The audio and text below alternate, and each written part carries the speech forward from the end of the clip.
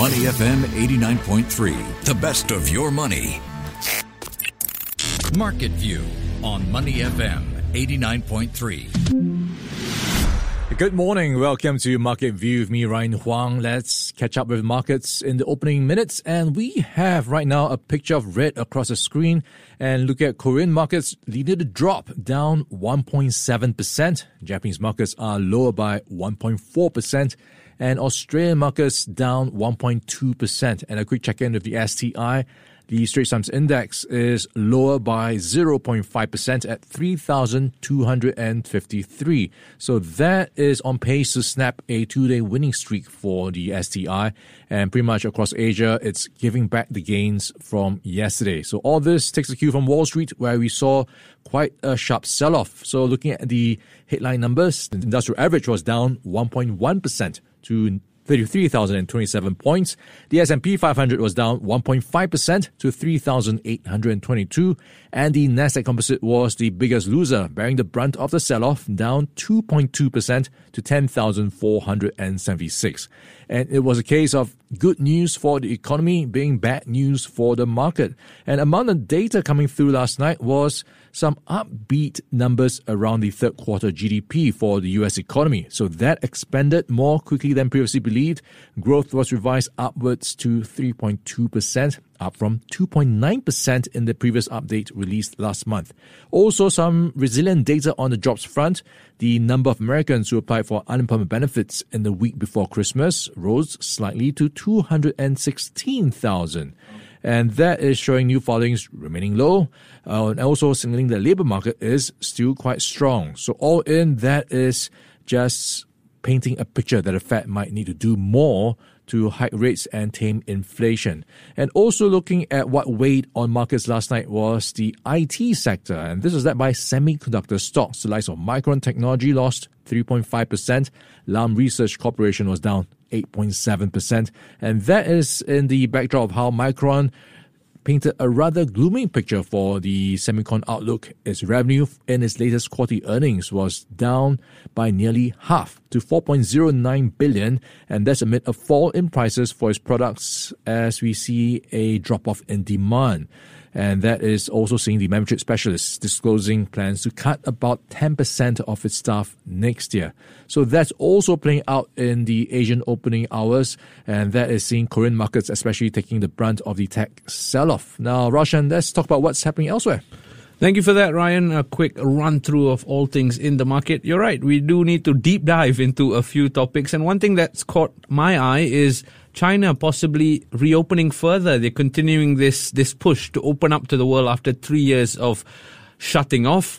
But that's coupled with also the backdrop of the news that case numbers are going through the roof, really. So what do you have for us on that? Yeah, a bit of a mixed bag when it comes to China, and you've got that reopening story. So that's pretty good news. So that involves how it is reportedly going to cut quarantine for overseas travelers from next month. So if you or I or any traveler visiting China next month onwards, we could be in for an easier time because reportedly officials are considering what's called a 0+3 policy. So this involves spending time in a quarantine hotel or isolation facility. That will be scrapped. Okay. So instead, arrivals to the country will instead be subject to 3 days of monitoring. So 0+3.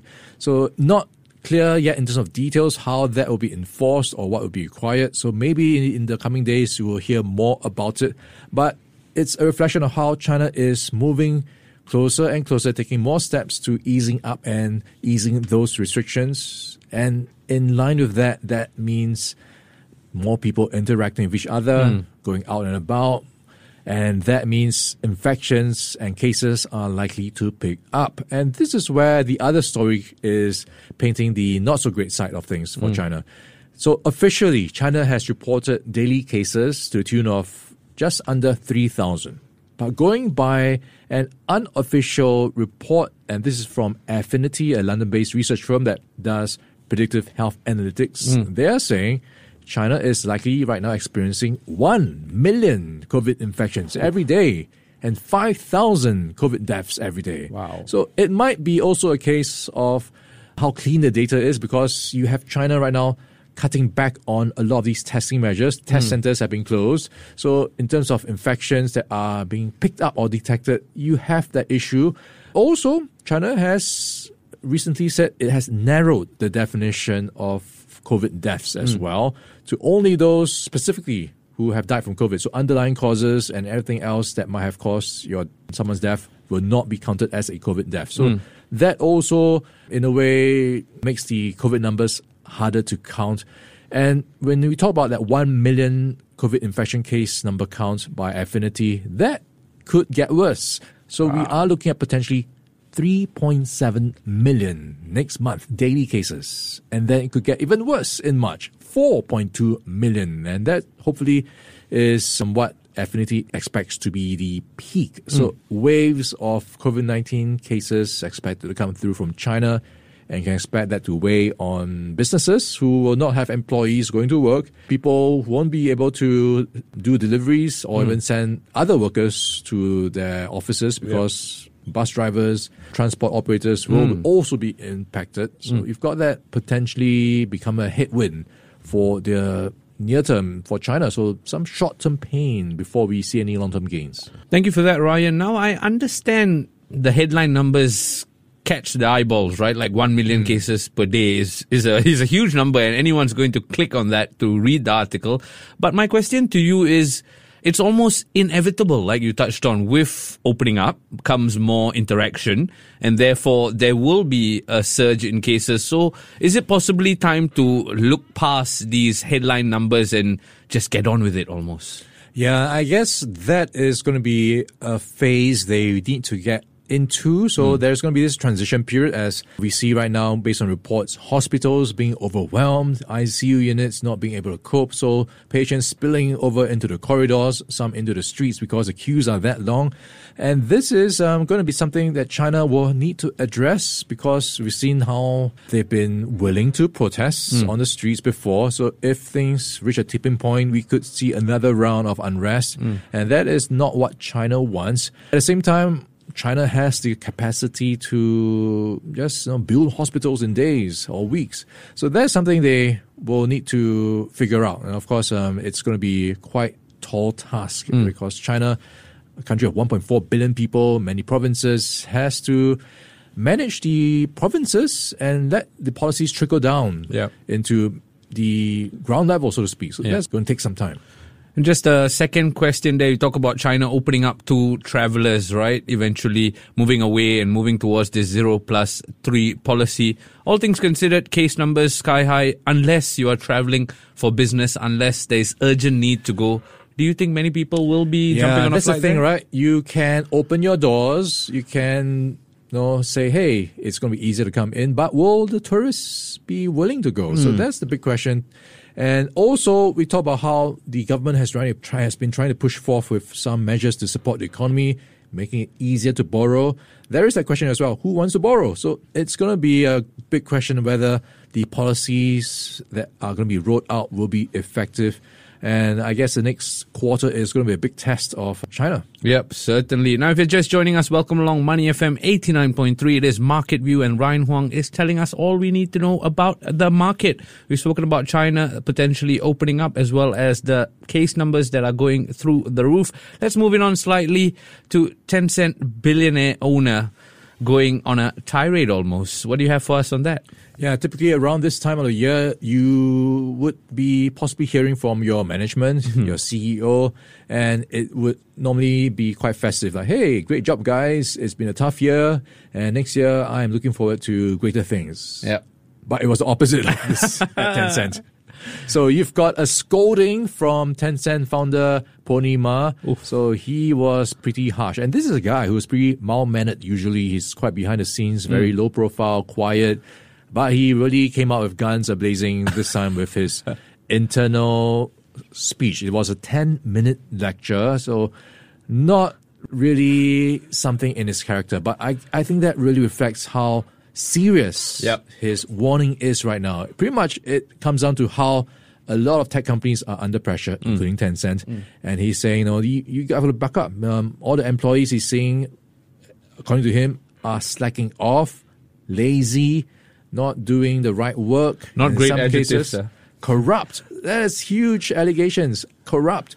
And this is, according to some quotes, if the business can't even survive, I'm not sure you should be chilling on the weekends playing ball. No, this is just how serious he is taking this personally, right? But of course, if you're an employee, you might see things differently versus someone who's a founder and a stakeholder. So there is that disconnect as well. Some co-founders or founders of Chinese tech firms expect you to work from morning till midnight. We've got that disconnect as well. So this is something that is also going to be a test for many tech companies as they face tough times. So he singled out a couple of divisions. Pretty much all the divisions are being complained about by Ponima, including the gaming side of things. So he talked about how they've been coming up with rather shoddy titles, quality not there, but they still spend money to acquire users, so wasting money in that sense. He talked about the other side of things, which was the social network division, which actually Tencent is quite big and strong in. He says they're now losing ground to TikTok. So TikTok really eating up Tencent's lunch here, and he's quite worried that if things don't play out the way he hopes it will, then they might see some job losses, which I think, no surprise, we've seen many other tech firms, of course, laying off people. And I think in the news today, we've got Shopee talking about a hiring freeze. So quite a stark warning for many people at Tencent and the rest of the tech industry. Just a quick follow-up to this, let's say, quite harsh season's greeting by Tencent owner, right? Very quickly, how would you react to receiving a message like that? I'm not suggesting us here are working towards that, but if you were to wake up to a message like that from your boss, how would you react? Yeah, I am going to be more reflective over Christmas and think about how I can maybe be more valuable to the company, I guess, add more value, how to upskill myself next year, which incidentally is something I try to think about every year anyways. What can I do differently next year? Some New Year's resolutions, perhaps. What can I learn more next year? Is there anything on your to-do list, Roshan? Wow, personal to-do list, professional to-do list. I haven't really given much thought to the professional list, but personally I've been slacking off a bit when it comes to working out. So you're a slacker. I not be happy. I do tend to be a bit lazy sometimes, and I think at some extent, all of us can be a bit guilty of that. All guilty of that sometimes. Yeah, but another thing I did personally want to work hard on is not taking private hire cars as much as I do, and instead opting for public transport. That's more for my wallet's sake more than me. Time is valuable, so if you have a case for taking public transport to save time, maybe it does justify it sometimes. I did agree, and I think I heard Elliot Denker say that time is valuable, and if you can pay yourself to buy a bit of time, it's completely worth it, right? So perhaps, but you're not helping my New Year resolution by telling me it's okay. You're supposed to. So you need to make more money to buy more time. Exactly. And so hopefully our bosses are listening to this. Now let's move it on slightly. You teased it there in terms of jobs and insecurities, right? Singapore's Shopee and Sea freezes salaries and cuts bonuses as tougher 2023 looms.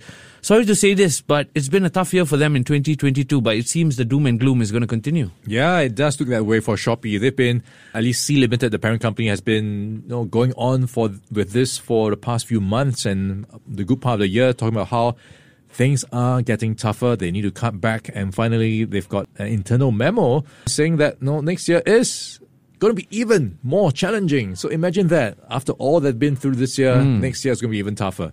And he's citing the stuff that we've heard about in the headlines, the war in Ukraine, inflation around the world, and that means they need to cut back. So people at Sea and Shopee and all divisions will not be getting as big bonuses as before. So those will not see, for example, who are not promoted will not get any salary increments, so they're cutting back on paying people more. And they are looking to cut back, and this is something announced earlier, 10% of the workforce. They cut about 7,000 jobs, and if things don't pick up, they might have to do more. So there are a lot of challenges for Sea Limited. The company has already lost 77% of its market cap this year as we see investors start to cast some doubt over its prospects in light of rising interest rates, intensifying competition. And Shopee, bear in mind, is still not profitable. It's loss-making like many other startups. Yep. So it is going to be a tough time for many of these similar growth names. Yeah, certainly. And I think the likes of Shopee, they had a bit of a boom during the pandemic, and it's almost people moving away, moving out their houses, shopping slightly lesser online, perhaps. Ryan, thank you so much for your updates on Market View. I did realize you asked me about my New Year resolution. Granted, you're going to be reflective over the festive period. Do you have some resolutions for 2023? Well, I am still working out that list, and right now it probably has something to do with health and eating more healthily. So I think that could be somewhere near the top. Some might stop at eating more, but thank God you added healthily after that. Thank you so much for that, Ryan. As ever, it's been a pleasure speaking to you. Before acting on the information on Money FM, please consider if it's suitable for your own investment objectives, financial situation, and risk tolerance. To listen to more great interviews, download our podcasts at moneyfm893.sg or download our audio app. That's AWEDIO. Available on Google Play or the App Store.